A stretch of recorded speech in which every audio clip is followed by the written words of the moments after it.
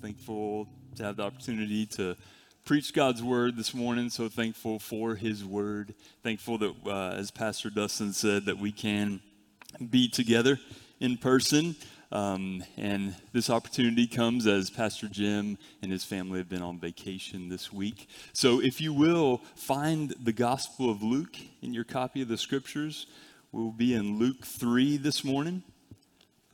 Luke 3. So as you're finding Luke 3, as we drop in to hear about, see something from the text on John the Baptist's ministry. John the Baptist's ministry. So the Gospel of Luke comes to us by way of a physician, a colleague of the Apostle Paul. This is Luke.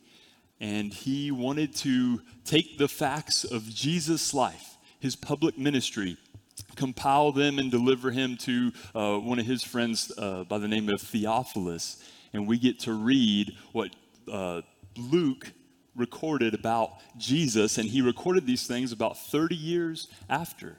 30 years after the public ministry of Jesus Christ. And so when we see what he includes for us about the details of the ministry of John the Baptist, as we fall into our text here in Luke 3, knowing this about John the Baptist, that he's the fulfillment of the prophecy hundreds of years earlier, that there is going to be one that's going to come and prepare the way of the Messiah, for the Messiah.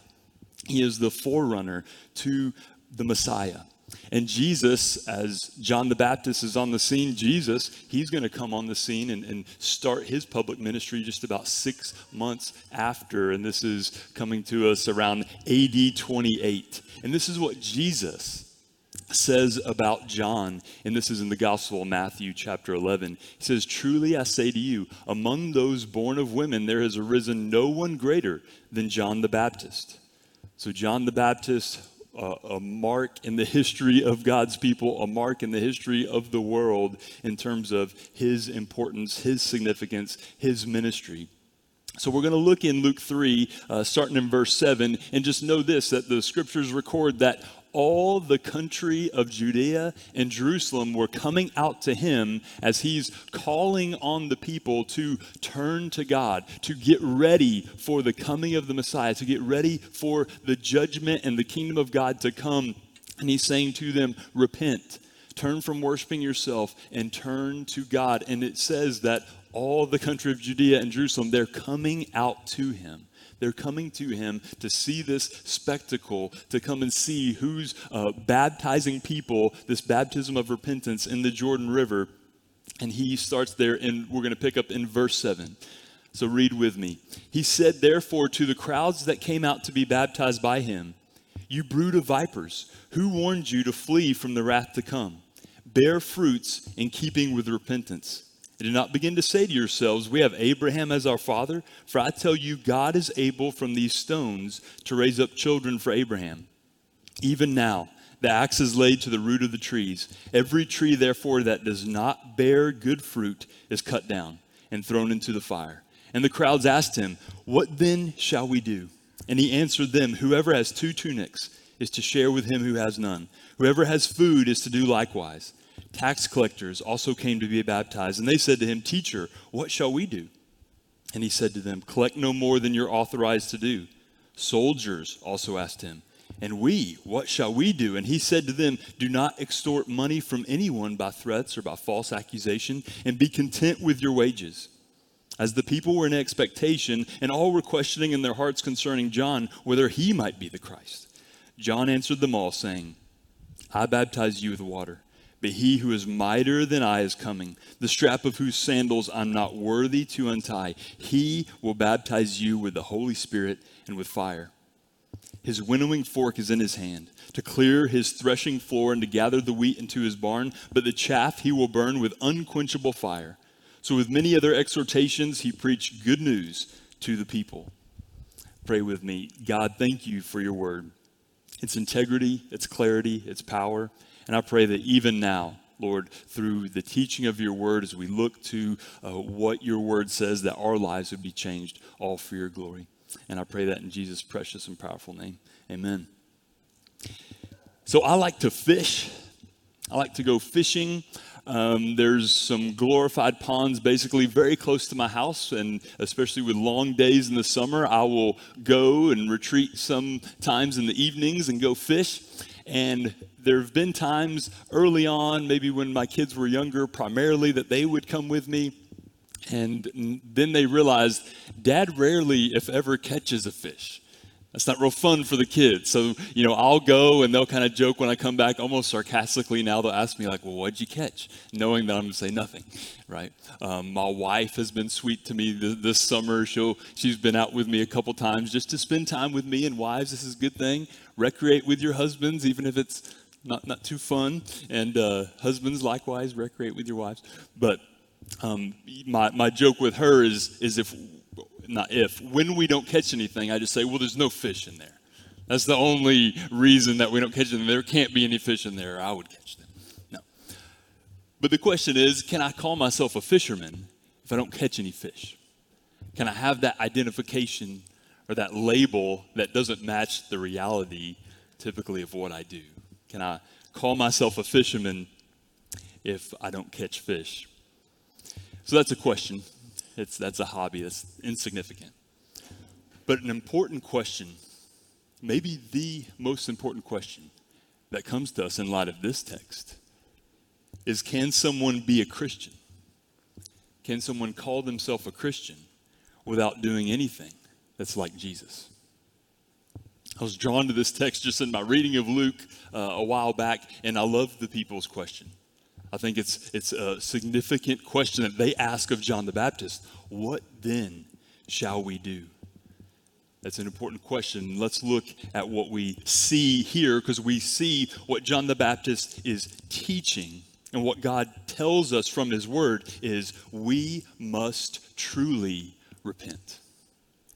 That's what we see. We must truly repent. So 3 points we'll see today, 3 things we're going to walk through today and see. First, what is repentance? What is true repentance? How does it happen? And why? Why would anyone want to truly repent? So the first thing is that we will live a life of repentance. The first theme that we see, live our life of repentance. So going back into verse 7, he said to the crowds that came out to be baptized by him. In Matthew, kind of the parallel account of this includes that we know among the crowds were the Pharisees, the Sadducees, the religious elite of the day. So they were among them. They came to him to be baptized by him. And he says what? Thanks for coming? No, he says, you brood of vipers. You brood of vipers, who warned you to flee from the wrath to come? So he's calling them venomous snakes, saying, are you now trying to avoid God's wrath? Which they would have known from the prophets Ezekiel and Zephaniah, that there was a day of wrath coming. But the Jews believed that the wrath was only going to be poured out on the non-Jewish people. It was reserved for non-Jews. But he's saying, do you think that simply observing this rite of baptism, if in fact you want to follow through and let me baptize you, do you think that just following this, observing the rite of baptism, delivers you from God's judgment? So John is rightly and clearly questioning their motives for coming to be baptized. So up to this point, baptism had only been administered to Gentile converts to Judaism. For Jews to be baptized meant that if it was legitimate, if it was authentic, it meant that they needed, and they were acknowledging they needed to come to God. Even though they were Jewish people, ethnically labeled as God's people, ethnically descendants of Abraham, that they would say our heritage, our ethnicity doesn't matter. We are anticipating the promised one, the Messiah, and we need to come to God. Finally, and first come to God. So John's hard truth, as he calls them venomous snakes, brood of vipers, he was loving the crowd. It's a hard truth, but what love to say, you have to truly repent. You have to truly repent. So a real turning from worshiping themselves, worshiping other things, a true turning from worshiping themselves or other things to worshiping God reveals the gift of faith from the Father. It reveals true repentance. And John knew that. And John's concern, or his discernment here, is legitimate. We see later in Acts 1, remember all the country of Judea, Jerusalem? Well, in Acts 1, after the life, death, and resurrection and ascension of Christ, how many are at Pentecost in the upper room? How many are waiting? It says 120. So his concern is legitimate, saying you must truly repent. And he goes on in verse 8, see, bear fruits. Bear fruits in keeping with repentance. Don't begin to say to yourselves, we have Abraham as our father. If I tell you, God is able from these stones to raise up children for Abraham. He's saying, live a life of repentance. Your true repentance will be exemplified. It will be shown in how you live. You must have faith like Abraham. Don't just assume that being a physical descendant of Abraham means you're a child of God. And even now, verse 9, the axe is laid to the root of the trees. Every tree, therefore, that does not bear good fruit is cut down and thrown into the fire.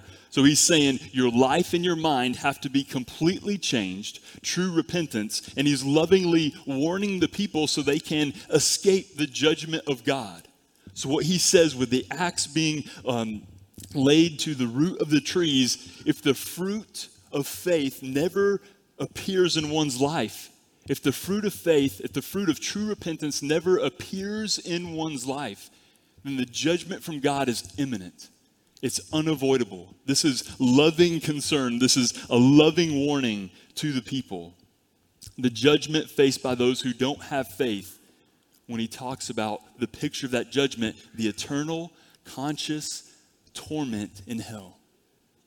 What a significant warning, what a significant question for the believer or for those claiming to have repented. What is the fruit of faith? What are the fruits in keeping with repentance? Live a life of repentance? Well, what is that? How do we identify that? What are the fruits that are keeping with repentance in your life? Do you think that observing a religious rite delivers you from God's wrath?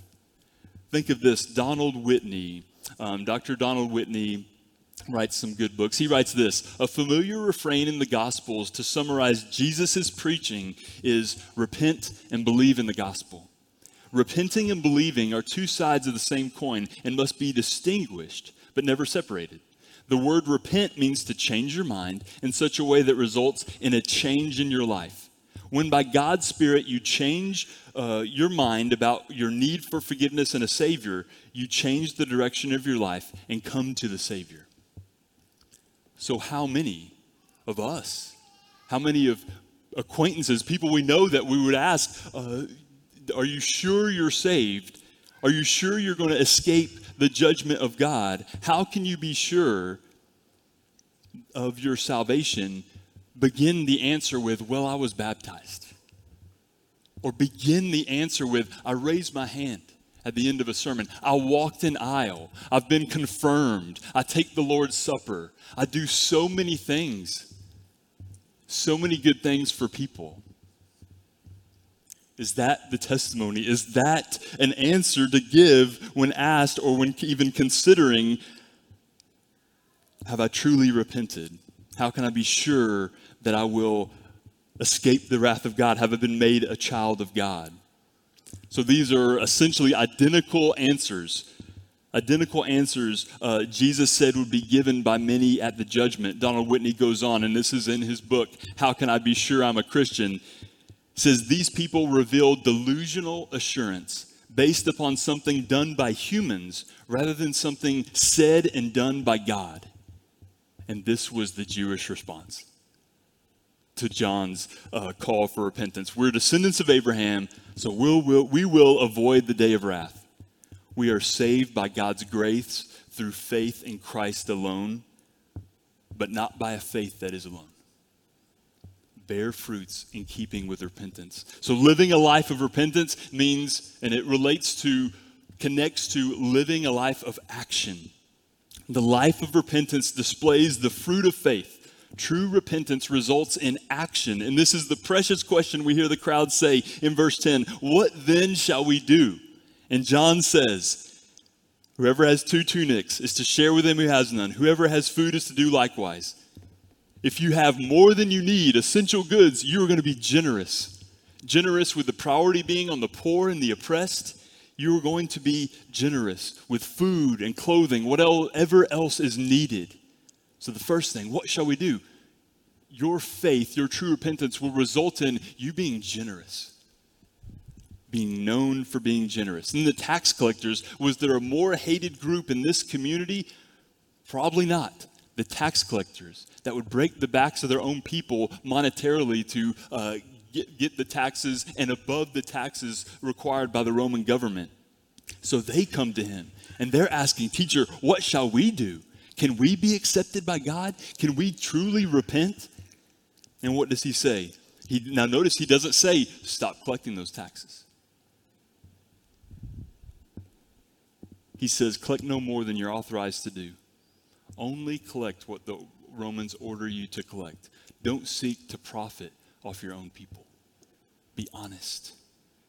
Be honest in your role, in your duty. Be generous. Be honest. Soldiers. If there was a more hated group, maybe it could have been the Roman soldiers that were known for their brutality, their paganism, that they could have been the escorts of the tax collectors to make sure the people paid up. So they come. They're there on the scene. And they say, and we, what shall we do? And he says, not stop soldiering. Do not extort money from anyone by threats or by false accusation. Be content with your wages. Be content. Be satisfied with what you earn honestly. Be honest. Don't shake down the Jewish people. Be content. Be generous. Be honest. Be content. Those are actions. Those are fruits in keeping with repentance. What is the life change that indicates true repentance? Well, there's 3 specifically there. Generosity, honesty, contentment. Now, if you can imagine, there could be the thought of, well, upon faith, upon the gift of faith being given, and for me to truly repent, then there's going to be such a drastic change that I know my environment must change immediately.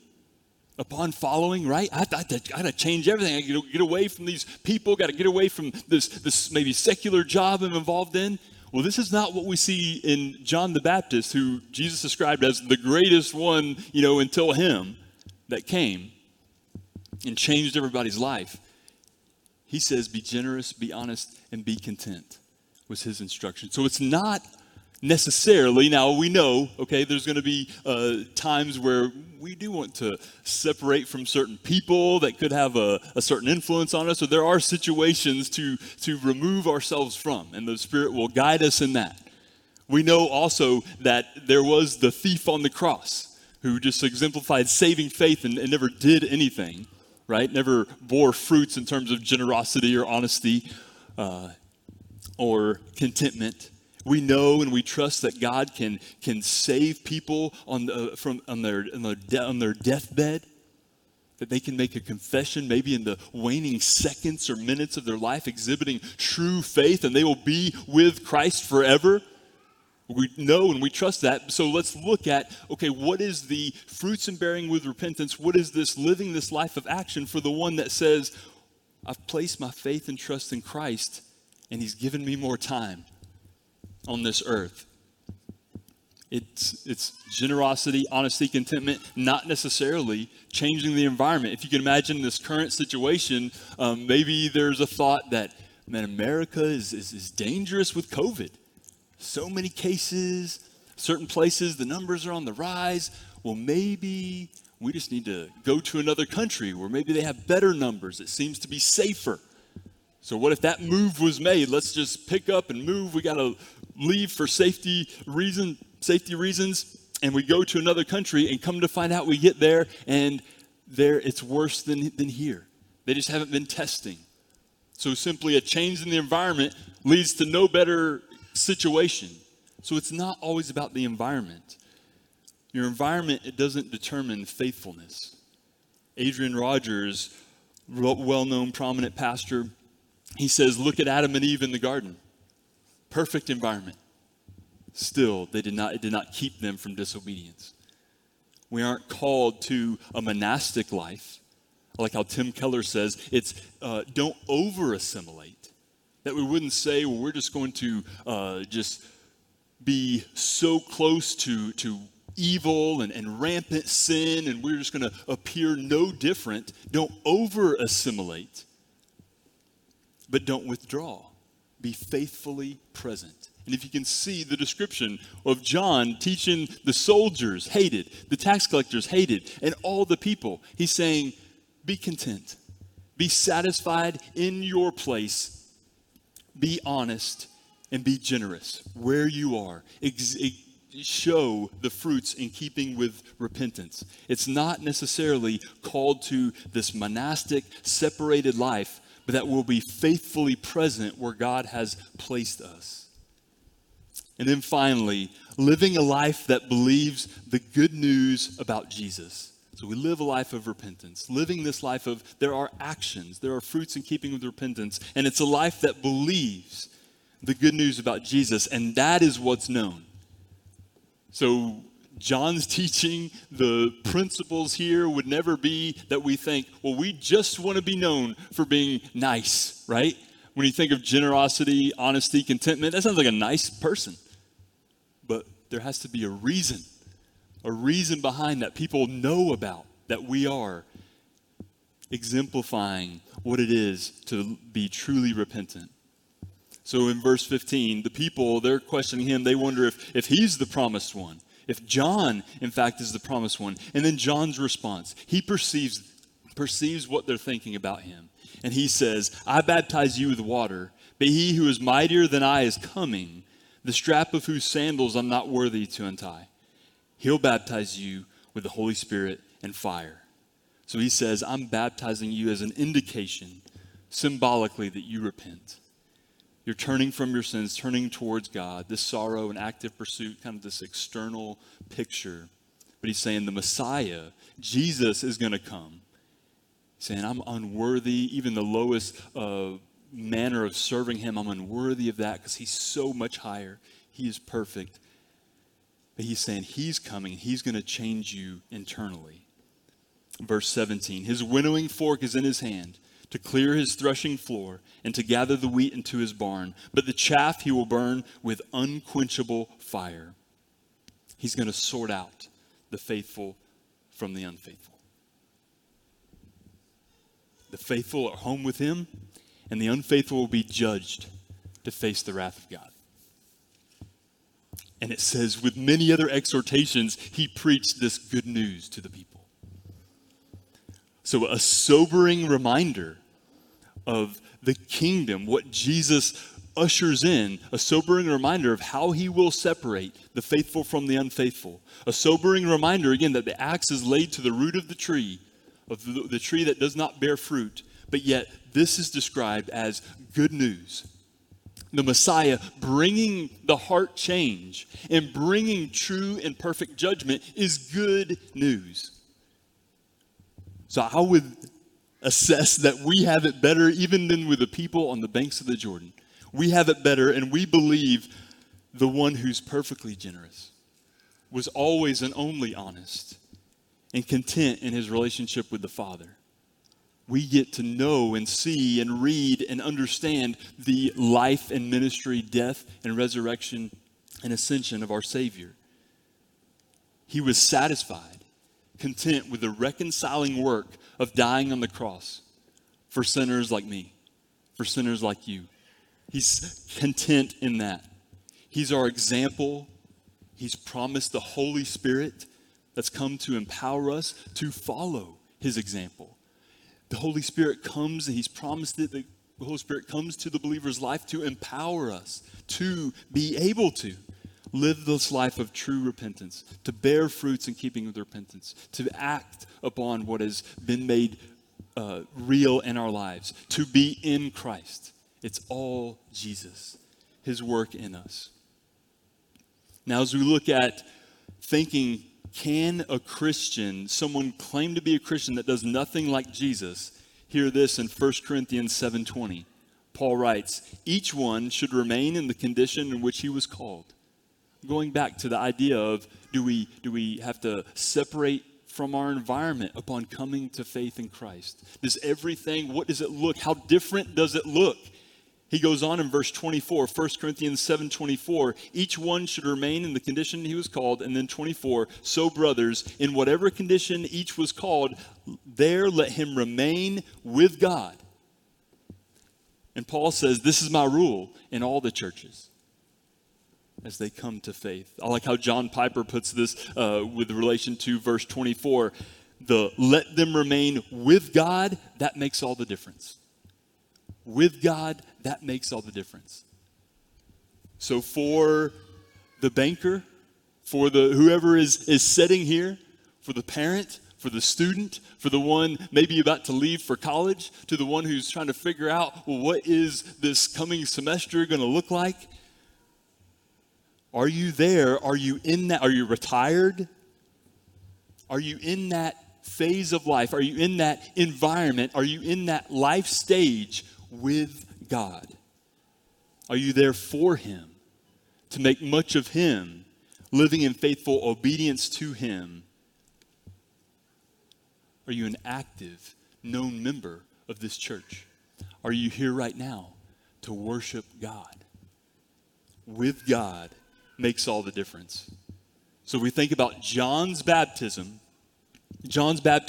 preparatory, showing Jew and Gentile alike that they had to turn from idolatry, had to turn from everything and turn from sin, the predicted end again to from their spiritual exile, turn from them and turn to Jesus, who ushers in this internal heart change, true perfect judgment, this warning to flee from the judgment and turn to the way of salvation made available by a loving Heavenly Father, a gracious God. That is good news.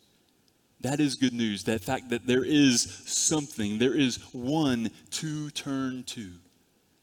We turn from this life, we repent, and there is one to turn to. What a gracious God. What good news. So as we think about living in light, again, of repentance, what it means to truly repent, the grace of God has been shown to us. And hear me, grace is not opposed to effort. It looks like something, fruits in keeping with repentance. Look at John, how they asked him, what then shall we do? And he says, here's what you do. Grace is opposed to earning.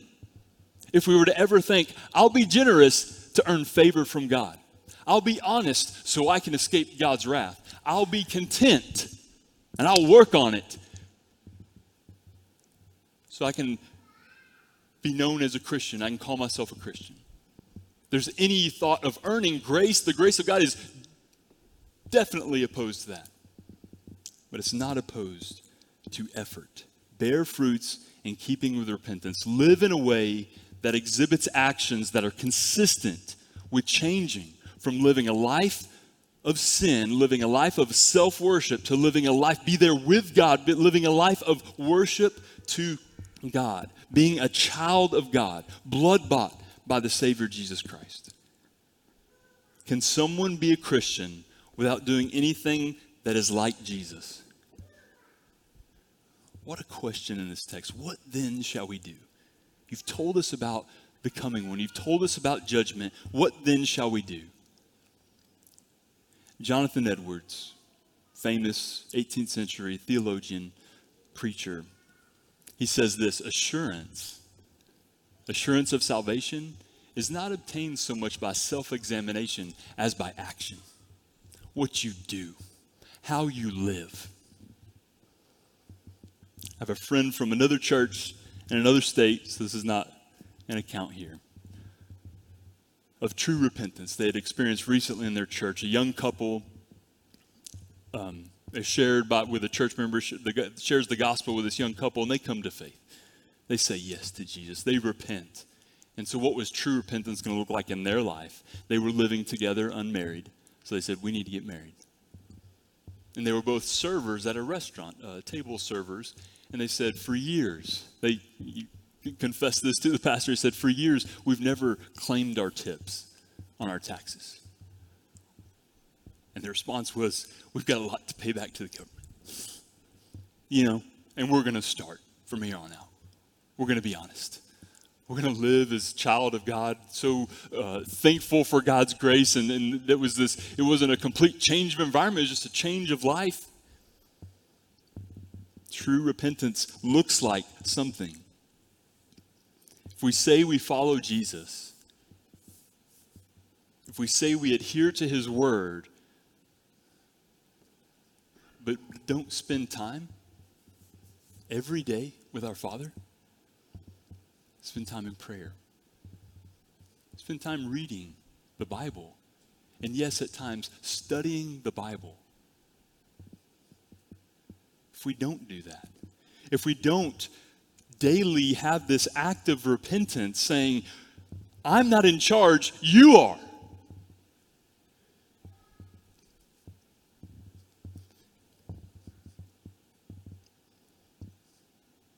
That's not the reflection of our life. We lie. We lie to an unbelieving world that needs nothing else except to say to our Heavenly Father, I'm tired of being in charge. I want you to be in charge. That's what they need.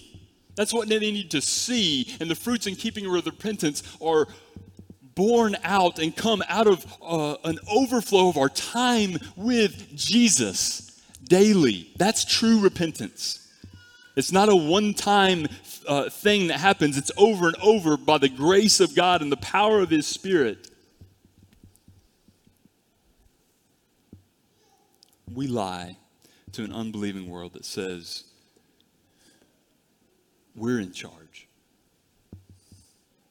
And can someone be a Christian, call themselves a Christian, and not do anything like Jesus? Jesus spent time with his Father. We have example after example in the gospel records in Luke about how Jesus, the perfect God-man in his incarnation, spent time with the Father, praying all night in some cases, knew the Word. That's the example set for us. So if we don't do that, we're hypocrites at best. Pray with me. Heavenly Father, you're too good to us. Lord, your grace, your unmerited favor poured out through us through Jesus is the best news, most amazing news we've ever received. And it's the best, most amazing news anyone could ever receive. So I just pray, Lord, that our church, our local church here in Glen Allen, that we would bear fruits in keeping with repentance. All for your glory, God. Because we need you, and our delight and our joy and our satisfaction only comes from you, Father. That's my prayer in Jesus' precious and powerful name.